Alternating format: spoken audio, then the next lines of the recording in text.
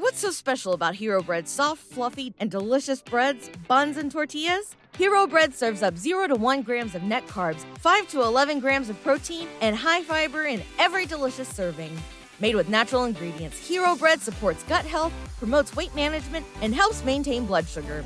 Hero also drops other limited edition ultra-low net carb goodies like rich flaky croissants and buttery brioche slider rolls. Head to hero.co to shop today. A quick warning before we begin. This episode will contain the names of people and places that are entirely fictional, which I'm sure to mispronounce often. I hope you'll find it in your heart to forgive me. Enjoy the show.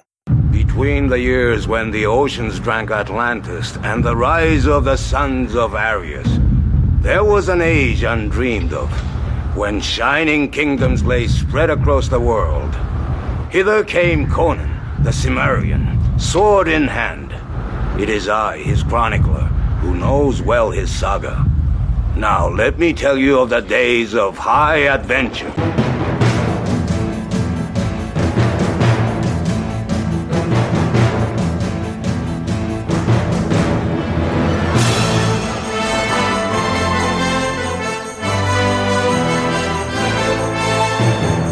From Stephen or Else Media, this is Hither Came Conan, treading the jeweled thrones of Hyboria beneath my sneakered feet, one comic book at a time. I'm your host, my name is Stephen, and not that long ago, I discovered that my son's roommate had recently started to read the Robert E. Howard Conan stories for the very first time, and not just that, apparently he is now listening to the podcast. So I want everybody out there to say hello to Joe and ask him, hey, Joe, what do you know? Just got back from Kokomo? Nah, that's a Beach Boys thing. Anyway, today we are finally getting back to the great Hyrcanian War storyline from Marvel's Conan books with Conan the Barbarian number 23.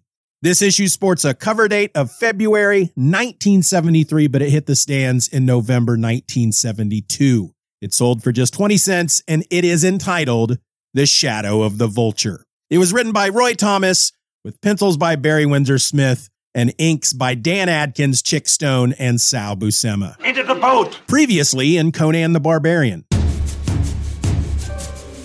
The king of Makkalit tasks 3 of his soldiers to accompany Conan on a mission to journey east and to request the aid of the queen's father in defending Makkalit from the invading forces of Prince Yezdegerd. Before the small group sets out, the queen visits with Conan and gifts him a rune-covered armlet, which, she tells the Cimmerian, will keep him safe until he can come back to them.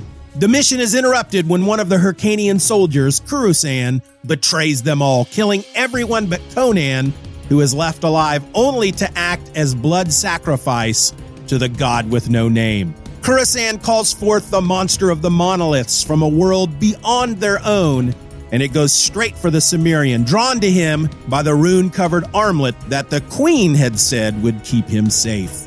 Conan tosses the armlet to Kurusan, who, in an act of purest reflex, catches it. Too late, Kurusan realizes his mistake as the monster eats him before returning to its other dimensional home. With nothing left for him to do, Conan, a man of his word, climbs onto his horse and rides away to complete his mission. As the issue opens, it's been 3 weeks since Conan set forth from Makkalit, and he has at last arrived in Pa-Desha, the city ruled by King Ganef, the father of Queen Melisandre. Conan is eager to deliver his message and complete his mission. Unfortunately, the king's soldiers don't make it a habit to allow just any travel-stained barbarian off the streets to see their king. But Conan's a bit like Horton the elephant. I meant what I said, and I said what I meant. And an elephant's faithful 100%. And so he wages a small war with the city guard, killing a few of them on his way up the steps of the palace, calling out his demands to see the king every step of the way. Eventually, Conan manages to convince someone to grant his audience, and he's taken to see the king. The Cimmerian delivers his message, completing his mission. King Ganef, a plump man of excess who is surrounded by wealth and beautiful women, finds the barbarian more than a little interesting, and after paying Conan Assuring the Cimmerian that soldiers will be dispatched to Makalit, he orders the Cimmerian to entertain them with tales of his travels. With his obligation to the king of Makalit fulfilled, however, Conan ignores the ruler of Padishah and without a word turns and walks away, leaving confusion and outrage in his wake. Once outside, Conan climbs atop his horse and rides south because why not? Meanwhile, in the Turanian war camp outside Makalit, Prince Yezdegerd welcomes an old friend, Makal Oglu, the Vulture, who wears fake wings on his back and is known on both sides of the vilayet as an extremely skilled kicker of asses.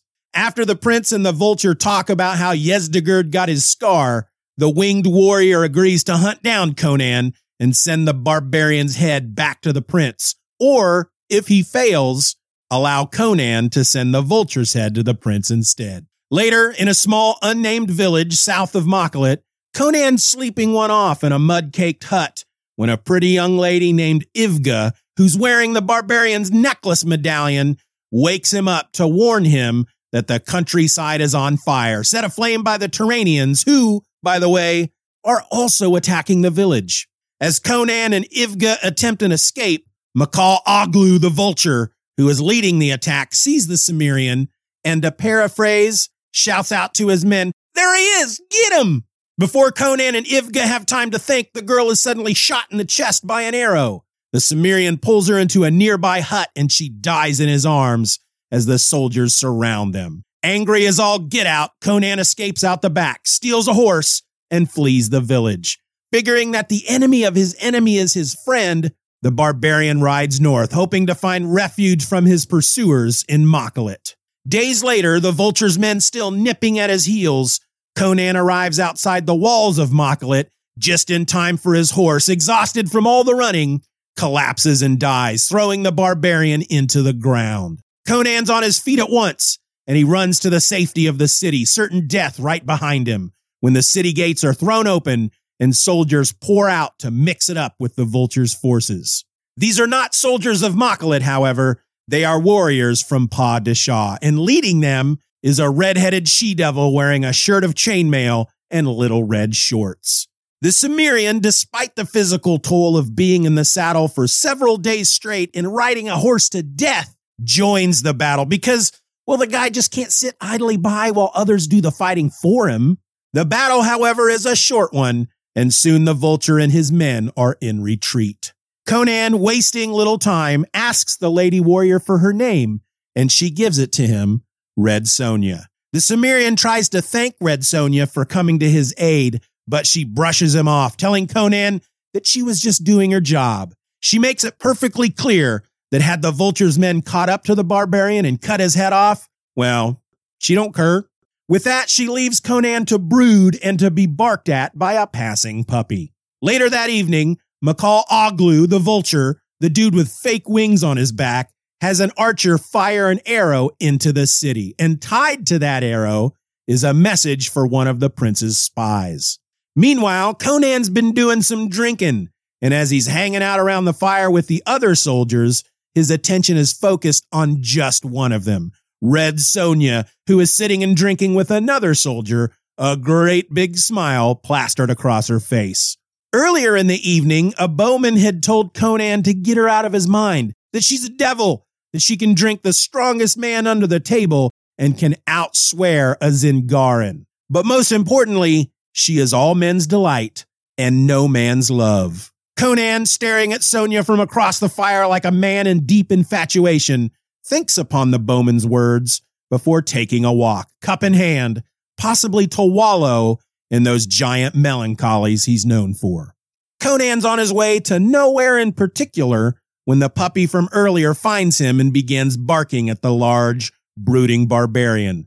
The Cimmerian yells at the tiny little pup as he gives it a kick before throwing his cup at it for good measure. He appears to miss the little guy with both the kick and the cup, but quickly discovers that his outburst has drawn the attention of Queen Melisandre, who suddenly appears on a balcony above him. The queen, leaning on the railing of the balcony and looking down at Conan with a joyful smile on her face, tells the barbarian that she's pleased to see that he has returned to them, the royal them. Conan says nothing. He only glares at her for a moment or two before walking away, snubbing the queen like a petulant teenager. Eventually, Conan finds himself in a tavern full of soldiers when a man bursts in to announce that Prince Yezdegerd's forces are attacking the south wall. A great cry to arms is raised, and as the soldiers charge out of the tavern, one of them approaches Conan, telling the barbarian to come with him.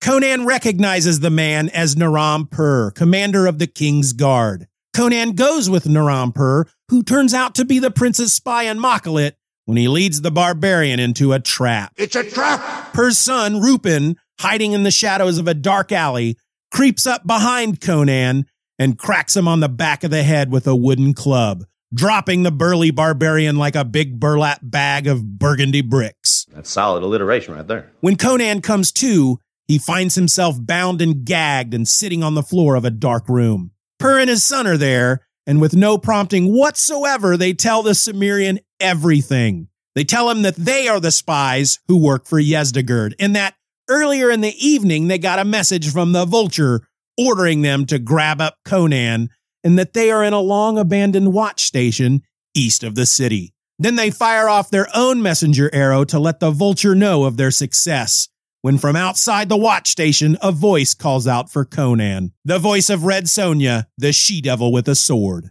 Conan manages to remove his gag and shout back that he's there, but to be careful. Sonja then bursts into the room, chiding Conan for giving her advice about caution when he's the one trussed up like a feast day pig. Naram-Pur and his son pull their swords, and the fighting commences. Sonja easily holds her own against the two men long enough to toss a knife Conan's way so that he can free himself in time to knock Pur on his ass, leaving the spy alive. Conan, off panel, tells Sonja all about Makal Oglu and his hunt for the Cimmerian so that when the winged man comes to get the barbarian, the two warriors are ready and waiting. Eventually, Makal Oglu arrives at the watch station with two men. Sonja is hiding in the shadows of the roof above them, and as the Vulture enters, she takes out his two men in efficient silence before slamming the door shut behind the winged man, trapping him in the room alone with Conan. Swords are drawn, but before the fighting can commence, Conan smashes the lantern, blanketing the room in complete darkness before the scene shifts and the reader suddenly finds themselves face to face with an epilogue. As the issue ends, Prince Yezdegerd is kicking it in his pavilion outside the city, enjoying that evening's entertainment of half-naked dancing girls when a messenger from Makkalit arrives. It's Naram-Pur's son, Rupin, and he's brought with him a chest that he hands over to the prince. Yezdegerd opens the chest and, seeing what it contains, cries out in horror before dropping it and stumbling away in outrage. It's then that the narrator reminds us of something the Vulture had told Yezdegerd earlier in the issue. If I bring you not his head, I give him leave to send you mine. Implying, of course, that within the chest lies the severed head of Makal Oglu.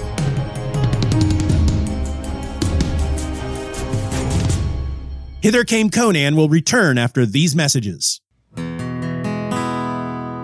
According to the latest report from FalsifiedStats.com, there are currently 12 million active comic book podcasts clogging up the internet superhighway, and 2.3 million new comic book podcasts are being created every single day. That's a lot to choose from, and yeah, it can get a bit overwhelming, especially since most of them all sound the same. You know, it's usually 1 to 5 guys, and they're sitting around, and they're just talking about their top picks from all the new issues that hit the shelves that week. If you're looking for something a little different, then let me tell you about Mike's Comic Shop Roadshow. Mike travels the globe and visits comic shops along the way, talking to the owners, the managers, or really just whomever happens to be minding the store that day. And it's through these conversations that you'll meet some wonderful people and learn how comic shops are run in places like Murfreesboro, Illinois, Pearl City, Hawaii, and Liverpool, New South Wales, Australia. But even more, Mike takes a comic book recommendation from each shop, he reads the comic, and then he gets together with a special guest or guests to discuss the comic in question. So do yourself a favor and check out Mike's Comic Shop Roadshow, a truly unique comic book podcast among billions of the same old, same old. Find it now on Apple Podcasts, Spotify, or wherever you get your podcasts. I've been everywhere, man. I've been everywhere, man. Comic books in my hands, man. The smell of back your shoe pages, man. Comic shops, I've seen my share, man. I've been everywhere. I'm Mike, and I approve this message. And now back to Hither Came Conan.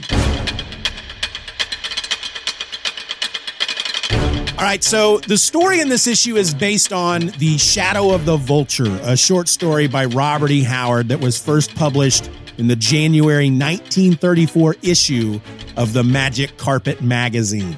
The Robert E. Howard version, however, did not have Conan in it, and it was not a fantasy story. Instead, the original was a bit of historical fiction, which was set in the 16th century. And full disclosure, I didn't read it.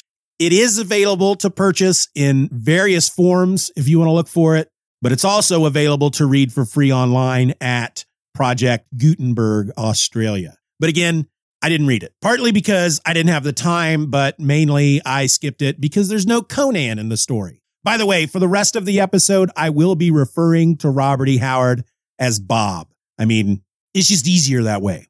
So with that said, while Bob's version did not have a black-haired Solonide Cimmerian, it did have a guy with the great name of Macaw Oglu, and I don't know if I'm pronouncing that correctly, and frankly, I don't care. I just love saying Macaw Oglu. And it also had a redheaded woman named Red Sonja of Rogatino. But since I didn't read Bob's version, I did do a bit of research on it. And if you've been listening long enough, you know that when I say I did a bit of research, I just mean that I looked it up on Wikipedia and read what they had to say about it. I don't know. I looked it up on the Wikipedia. Regardless, as I was reading through the plot, I could see some of the various bits from Bob's version that Roy and Barry had used to make up the story for Conan the Barbarian number 23. In Bob's version, Suleiman the Magnificent of the Ottoman Empire sends a soldier named Macaw Oglu to hunt down and kill a knight by the name of Godfried von Kalmbach, because Kalmbach, it seems, had wounded Suleiman the Magnificent in a past battle. Oglu's forces raid a small village where Kalmbach is sleeping one off after a night of drinking, and he manages to escape to Vienna. The full Ottoman army lays siege to Vienna, and it's then in the city during the siege that Kalmbach meets a fiery red-headed woman who fights alongside the men, and again, her name is Red Sonja of Rogatino. At some point, Kalmbach is drugged and kidnapped by traitors within the walls of Vienna, a father and son duo, and Sonja comes to his rescue. And the story ends with Suleiman the Magnificent at some sort of celebration when he receives a package which contains the head of Macaw Oglu. Now, what I find fascinating about these Conan stories that Roy and Barry create that are based on a non-Conan story that Bob wrote, it's not the way in which the Marvel boys take all these story plots and convert them from characters in 16th century Vienna to sword and sorcery characters in the Hyborian age. Well, like in Bob's story, we have Kalmbach and he's sleeping it off after a night of drinking in a small village when Macaw Oglu's forces attack and Kalmbach escapes to Vienna. While in the comic, Conan is sleeping off a night of drinking in a small village when Macaw Oglu's forces attack and Conan escapes to Maklet. That's fun. I like that. I enjoy knowing where the spine of some of these comic stories come from. But what I find even more fascinating is the stuff that Roy finds in these original Bob stories that he can match up with something he's already done in a previous issue and then use that as a springboard to create the rest of the story. For example, from what I understand, Roy and Barry had already come up with the story for issue number 20, The Black Hound of Vengeance, which is also based off of another Bob Howard non-Conan story. But from what I've been able to find, they put that story together for issue 20 before they started working up the story for this issue here, issue number 23, meaning that they had already established this moment at the end of issue 20 where Conan kills Balthaz and slashes Yezdegerd across the face with his sword, which then provides Yezdegerd with this motivation to hunt down and kill Conan, right? So Roy then finds this other Bob Howard story, The Shadow of the Vulture, and he finds that there is an important royal type person who wants to hunt down and kill a knight for wounding him. And Roy's like, hey, that's kind of like what we have already established here in Conan with Yezdegerd. And because that kind of matches up, I'll use the rest of the story, change the names and the places, and bam, we got us a new issue. Of course, that's just a complete assumption on my part. I don't know that Roy didn't already know about The Shadow of the Vulture when they were putting issue 20 together. I mean, maybe he did. And so he took that bit from Shadow of the Vulture for the ending of issue 20, knowing that it would eventually lead to the events in issue number 23. I mean, I have no idea how far in advance he and Barry had these issues plotted out. I've just always had this assumption, this gut feeling that back then they were writing issue to issue, that they weren't outlining 5 to 6 issues at a time in order to try and build like some kind of, a sense of continuity, that when they were plotting out, in this case, issue number 20, they weren't also thinking about how the events in issue 20 might pop up in issue 23 or beyond. Now, all I really have to go on in regard to this assumption is what Roy has written about in his 3-volume series, Barbarian Life, a literary biography of Conan the Barbarian. And in volume 1, in the chapter in which Roy talks about issue 20, I would like to think that had he used the events from The Shadow of the Vulture to come up with the ending to issue 20, he would have mentioned it in the book, and he didn't. At least I don't remember it coming up. Good Lord. I should probably go look before I make that kind of a statement. Conan, there are 6 of them against him. 1, 2, 3. I think you're right. All right. So not only does Roy not mention The Shadow of the Vulture in the issue 20 chapter of Barbarian Life, he actually says, and I quote, "As Conan moves toward the ship's rail, Yezdegerd steps in and Conan wounds him on the cheek. The mark never disappears in the comic book Yezdegerd, and we get to see it again in a lot of later episodes. Neither the scar nor this early encounter with Yezdegerd has any equivalent in Robert E. Howard's stories or even in DeCamp's writings."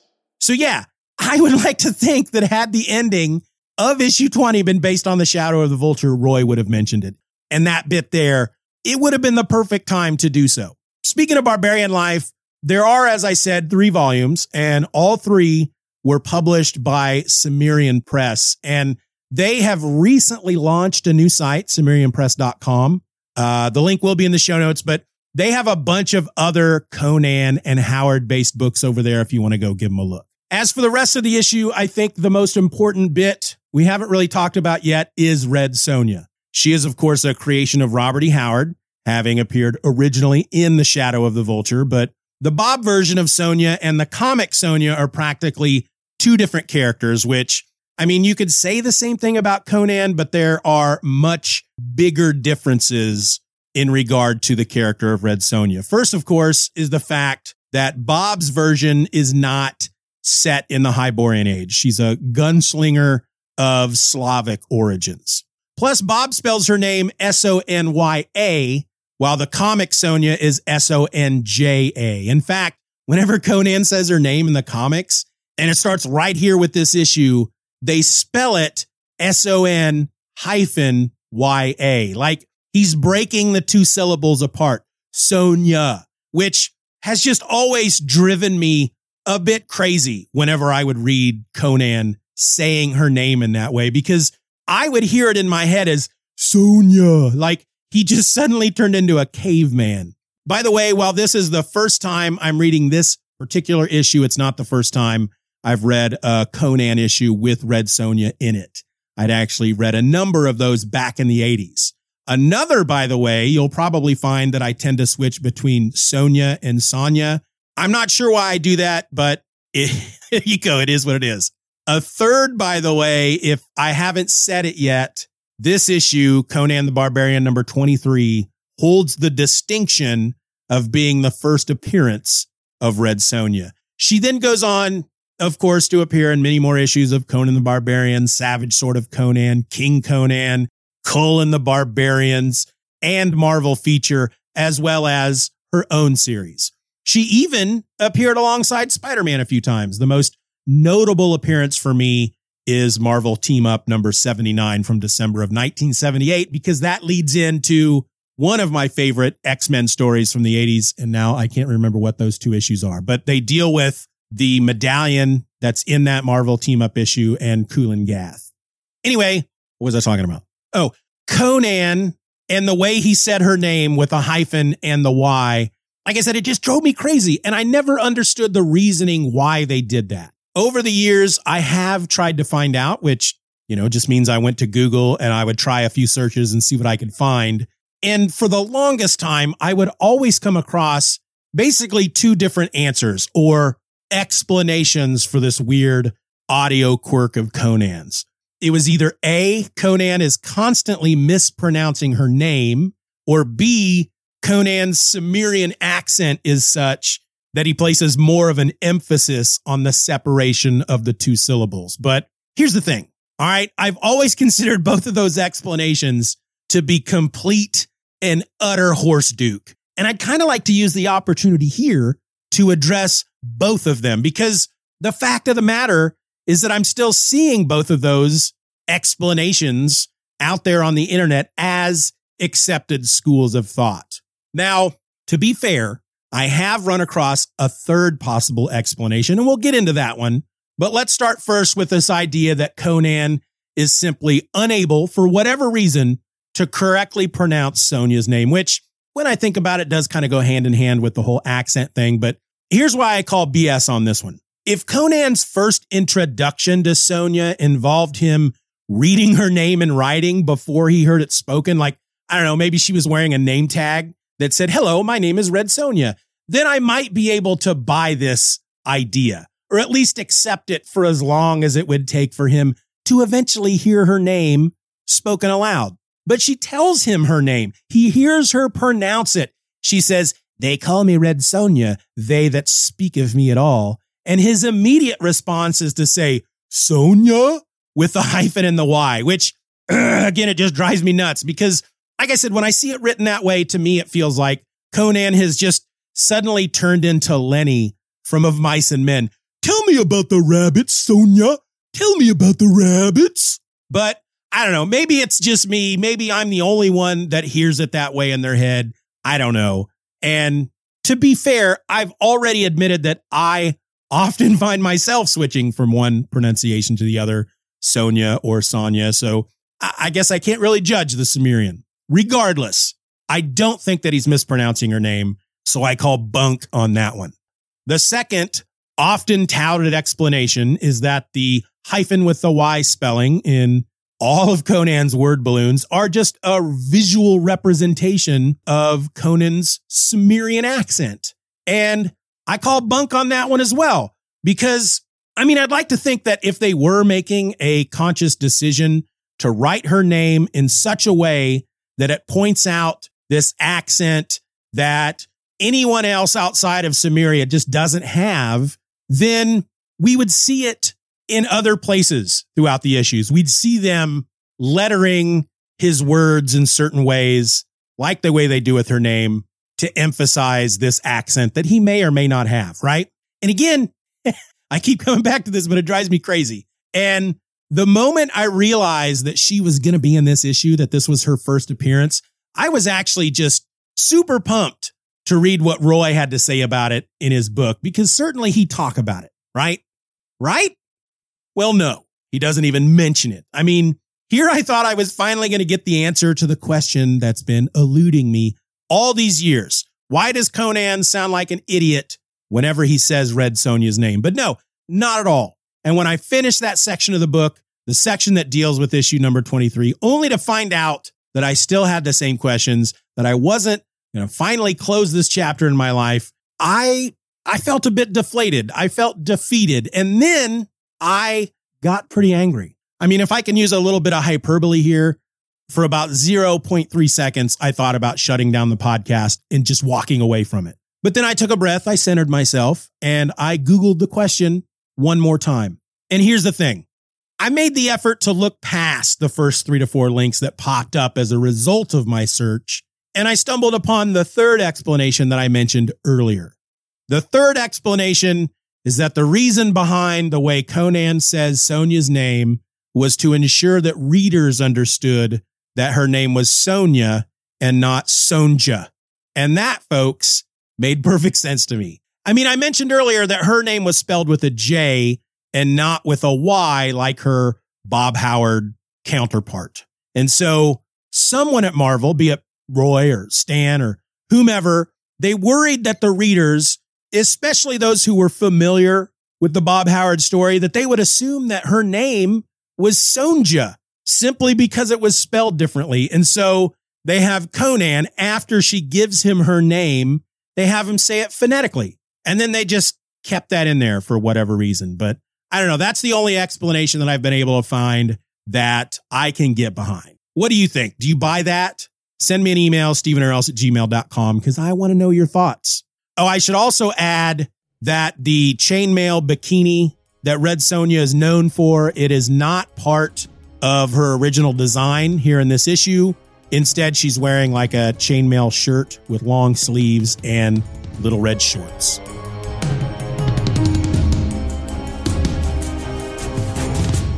Hither Came Conan will return after these messages. Nice buns, soft, fluffy, and ultra-low net carbs. Discover Hero Bread, the delicious ultra-low net carb bread with incredible taste and texture. Hero Bread has 0 grams of sugar and is under 100 calories per serving. Plus, high in fiber with 5 to 10 grams of protein per serving. Order from hero.co now and get 10% off your first purchase with promo code AH10. That's 10% off with code AH10. HERO.co. And now back to Hither Came Conan. Speaking of Red Sonja and the shadow of the Vulture, Roy had been wanting to add a new female character to Conan's story, but he wanted one who could kick ass and who could give Conan shit when he needed it. Basically somebody who could stand toe-to-toe with the big barbarian, a woman who was handy with the blade and could kill just as many people and drink just as much beer as Conan. And he wanted her to have red hair because Bob Howard, in the couple dozen stories that he had written featuring Conan, he had introduced Belit in Queen of the Black Coast, and she had black hair. And he also introduced Valeria in Red Nails, and her hair was blonde. And so to stand out basically from those two characters, Roy figured that his new character would need to be a ginger. But beyond this new character that he was looking for, Roy was also looking for a story to fit in with the whole, Hyrcanian War story that he'd been telling for the last few issues. And lo and behold, he stumbles across the Shadow of the Vulture, which just happened to have everything he was looking for. So yeah, that's how we got issue number 23. But here's my question, because Roy has yet to address this in Barbarian Life, or he hasn't yet. Or if he has, I just haven't noticed. But what I want to know is this. Was it a directive from Marvel Comics that Roy, whenever possible, had to adapt a Robert E. Howard story for these Conan issues? Because the way he talks in his book, sometimes it sounds like he spent a lot of time looking for Howard stories that would fit into whatever the narrative was at the time. I mean, that makes some sort of sense, right?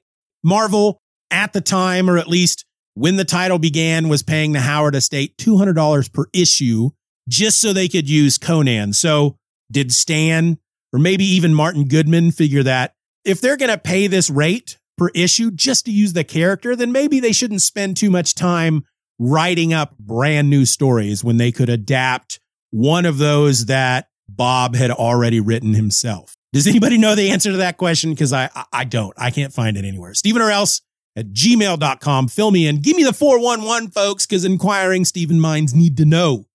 Getting deeper into the issue, despite having the extra time due to the previous issue being a reprint of issue number 1, the creative team were still plagued with deadline issues, And so they had to bring on 2 extra inkers to get the book out on time. Also, Roy didn't much care for the way Barry had introduced the Vulture into the issue. When his pages started coming back, Roy found it a bit casual, and he wanted something more fitting for the big bad of the issue. And so he wrote up a script for an extra page, and he had Sal Buscema pencil and ink it.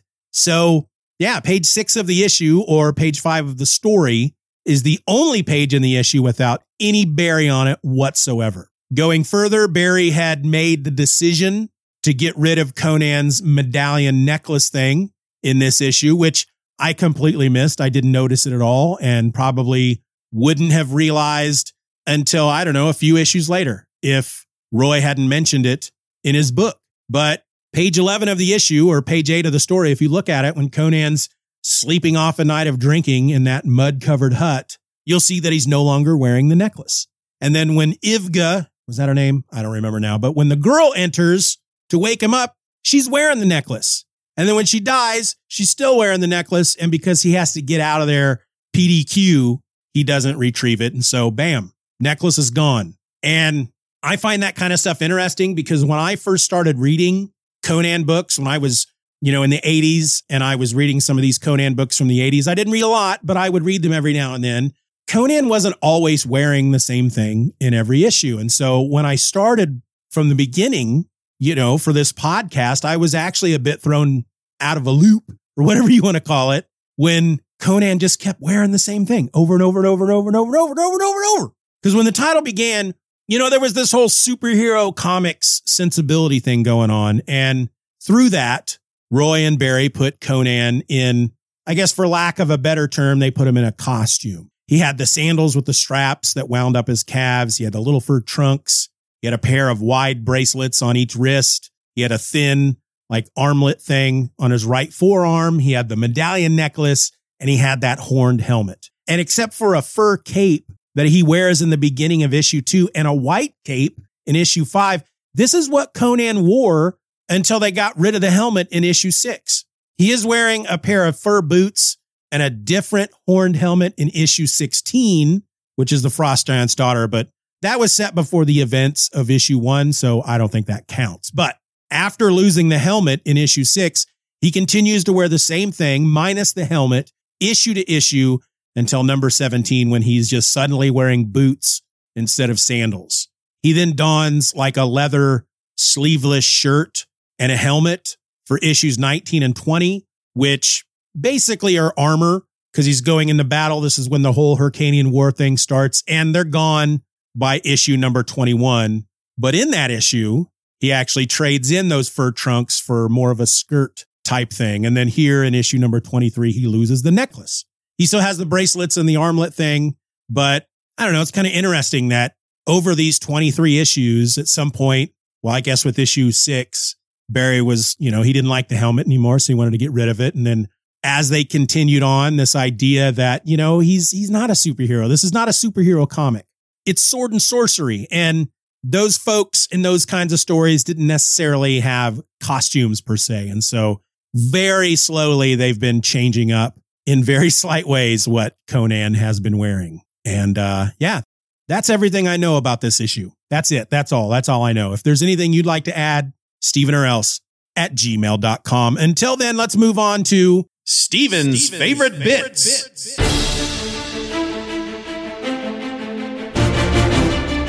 All right, starting with the cover, we have Conan, a sword in one hand and a dagger in the other. He's standing on some stone steps. There's a dead body at his feet and another one on the steps somewhere in front of him, down below him. And then standing above that second body is Makal Oglu, the Vulture. I don't know why I keep saying his name that way. Oglu. I love his name. Now, the Vulture is also holding a sword, and he's telling Conan, "Perhaps you found those dogs an easy prey, Conan, but now you are cornered, trapped by the Vulture." And we have a little title in the lower right-hand corner that says Swords in the Night.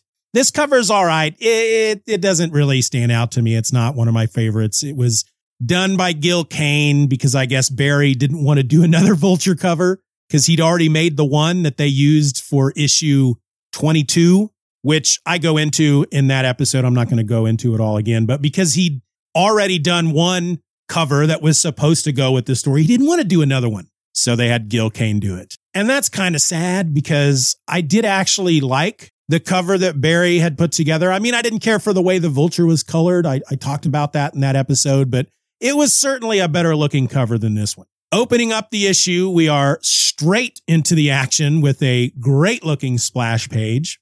And I love that Conan, you know, he's come to this city. He's got this mission. He's supposed to find or go see the king of Pa Desha. This is the father of the Queen of Makkalit. He's supposed to deliver this message to the guy. And I guess being who he is, he just kind of walks into the city and starts walking up the palace steps. And he's like, I'm going to see your king. And all these soldiers are like, you can't just come in and see the king. That's not something that we just let people do. And so rather than say, all right, well, could you just tell him I'm here? I'll just sit here and wait. Just tell him I'm here.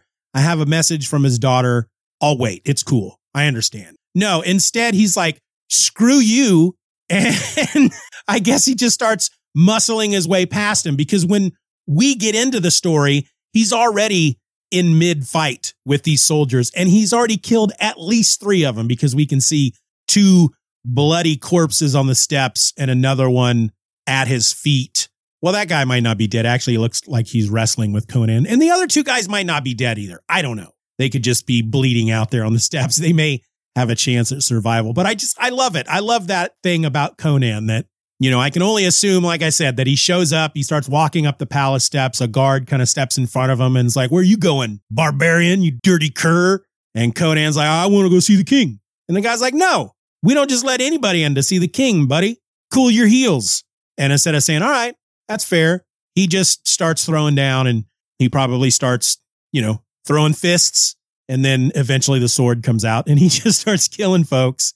But then eventually, of course, he's allowed to see the king, because it's after he's killed a couple of guys that he's, you know, finally mentions, oh, I've got a message from his daughter. And somebody's like, oh, well, okay, well, why didn't you say so in the first place? And so they take him in to see the king. And I love the king, King Ganef, because he's lounging. He's not on a throne. He's kind of like on this, I don't know, fluffy chair, a comfy chair.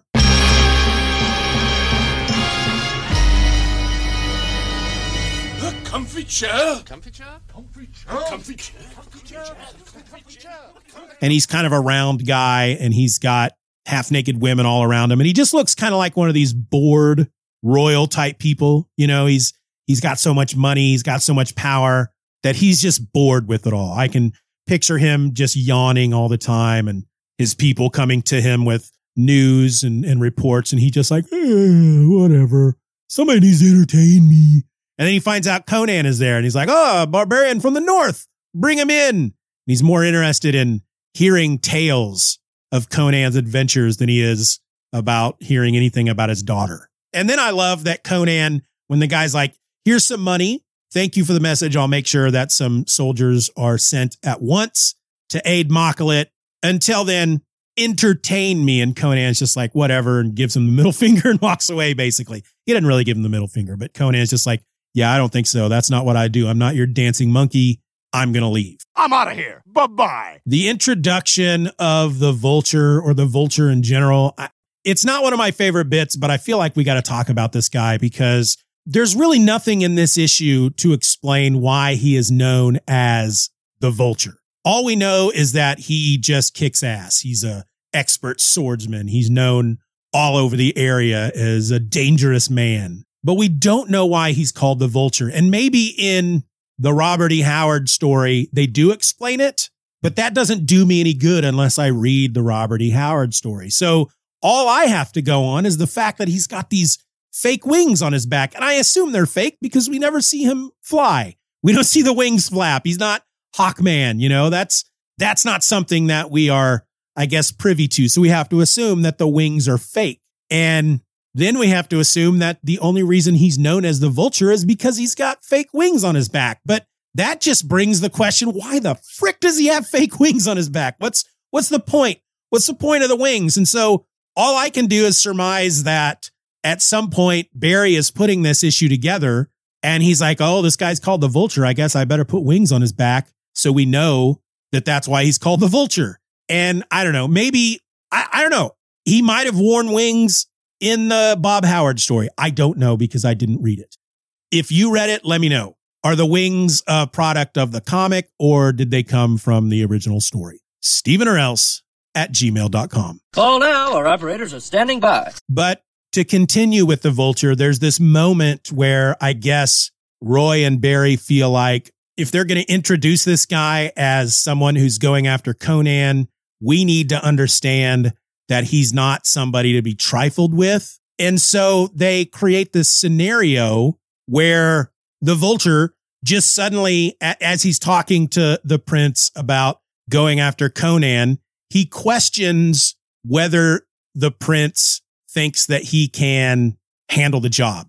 And so to prove that he's still the badass he always was, he has the prince choose one of his soldiers, one of his best fighters, actually, and orders him to cross swords with the Vulture. And the guy doesn't want to, but because he's ordered to by the prince, they fight.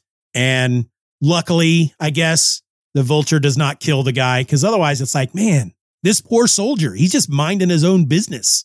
And it's because he's good. It's because he's a good fighter that suddenly he has to go up against, you know, the most feared soldier in all the land. I don't know. I thought it was a pretty dumb moment. It's not one of my favorite bits. It was pretty stupid. So stupid. I do, however, like the little puppy that Conan encounters twice in this issue. The first time after Conan is, I don't know that you'd say he's hitting on Red Sonja. It's his first meeting with her, and she basically snubs him. She basically snubs him, and he's standing in this courtyard alone after she walks away, and he's kind of unhappy about that. And this little puppy runs out and starts barking at him, and he tells the puppy to shut up or something. Shut up over there! You shut up! But then the second time we see the puppy, Conan kicks at it, and he throws his cup at it. He's got like a cup of beer or mead or whatever. And Roy talks about this in his book, and he says that it's not a scene that he liked. He was not happy with the scene. And he basically says nobody liked it. Nobody liked the scene because despite the fact that Conan is this big bruiser who has killed all kinds of people and not always in a morally justified way, people had a hard time with Conan kicking at a puppy and throwing a cup at it. Now, it's obvious that the puppy wasn't hurt, so I don't know what the big deal was. And Barry must have thought it was funny because he's the one that included it. But I guess people have a line when it comes to Conan and what he will do.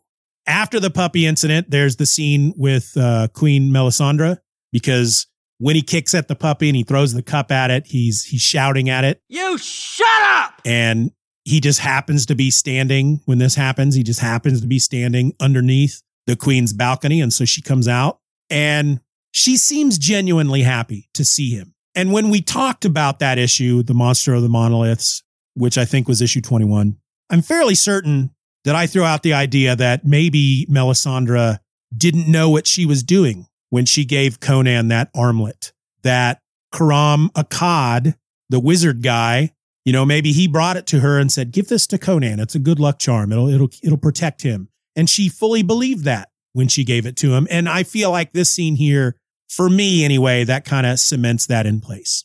And then, oh my God, the scene where the two spies, the father and son, when they explain everything to Conan about what's going on, and they justify it by saying, yes, Barbarian, we are the spies in which the Turanians have Immaculate, nor do I mind telling you all this, for no one can help you out here. That is such a corny trope. And yeah, I get it. It's 1972. But for the bad guy in a story, nothing will guarantee that his plan is going to fail and that the hero will triumph more than when the villain explains his entire plan and his motivation for the plan, when he explains everything to the hero and then justifies it by stating that you're not going to survive, so it's really no big deal for me to tell you all this. And that, again, it's a trope. It's something that the writer does so that the reader knows what's going on.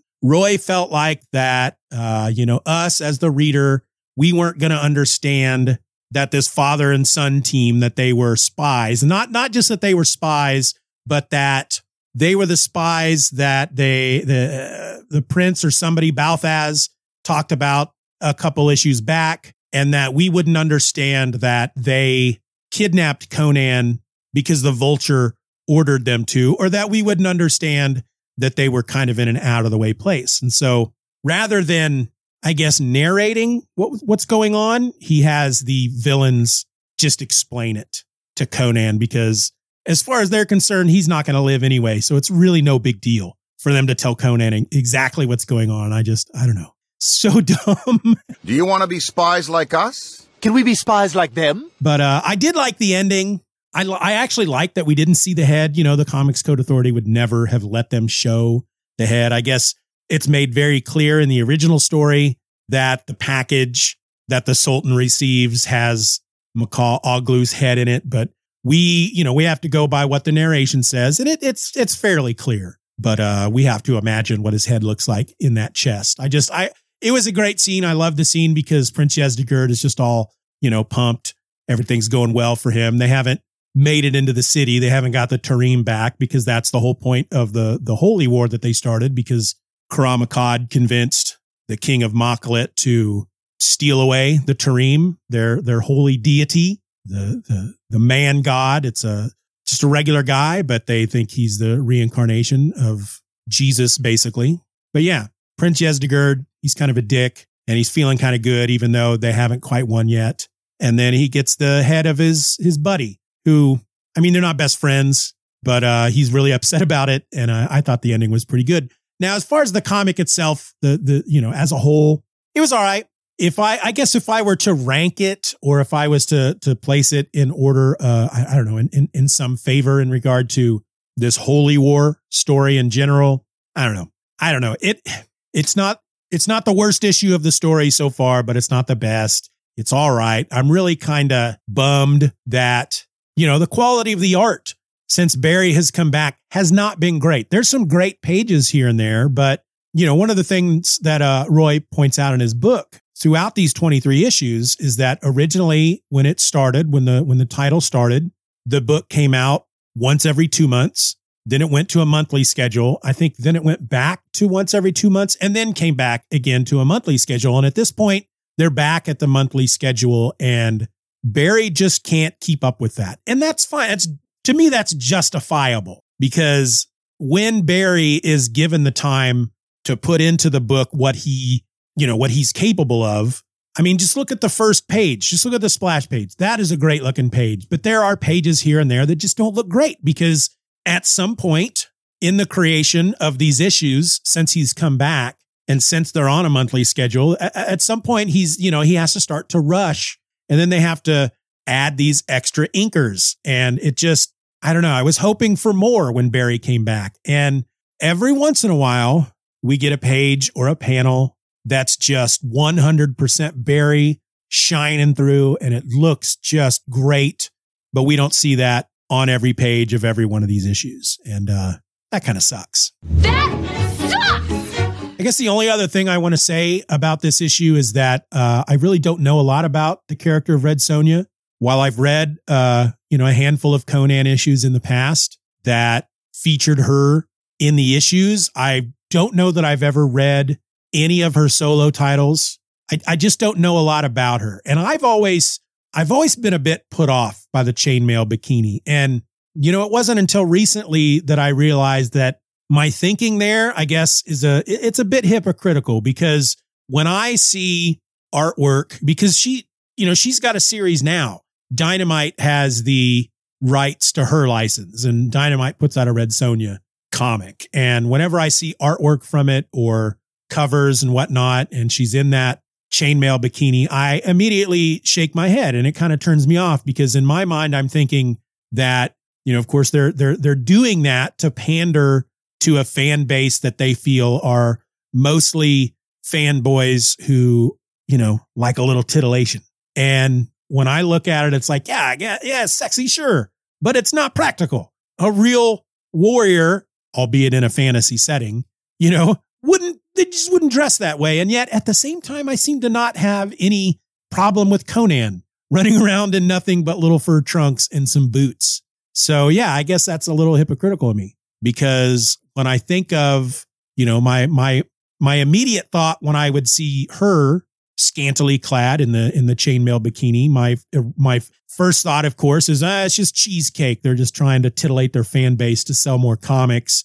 And with Conan, I don't even blink an eye. It just doesn't even enter into my head. I'm not like, they're just trying to get some women to read this book because he's big, sexy, half naked man. And so, yeah, I guess that's something I need to think about in my head. But I think that's all I have to say about this one. That's about it. Those were my favorite bits.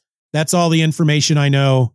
What did you think? Shoot me an email, stevenrelse@gmail.com. Next week, we're going to keep moving forward with this epic Hyrcanian holy war story with Conan the Barbarian number 24 from December of 1972, which is titled The Song of Red Sonja. Until then, folks, keep your swords close by, never stop treading them jeweled thrones, and most importantly, be nice to each other.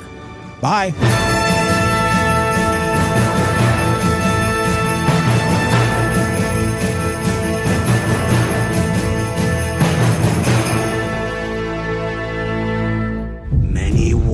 And feuds did Conan fight.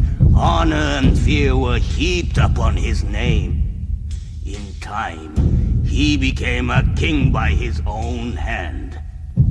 This story shall also be told. From Stephen Orwell. The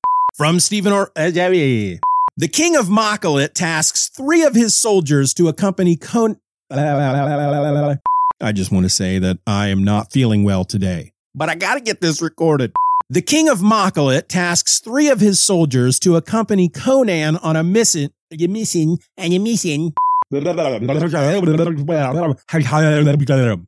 mentioned yet that I'm very sick? I hope that's not coming across in the podcast. I feel like I sound like Rudolph the Red-Nosed Reindeer from the old Rankin and Bass Christmas special, after they put the coal or the dirt or whatever it is on his nose to hide his nose from public and his voice is all stuffy sounding. I'm pretty sure that's what I sound like right now. Eventually, Conan manages to convince someone to grant his audience and he's taken to the king. Blah. God, I got to do each freaking line twice, at least.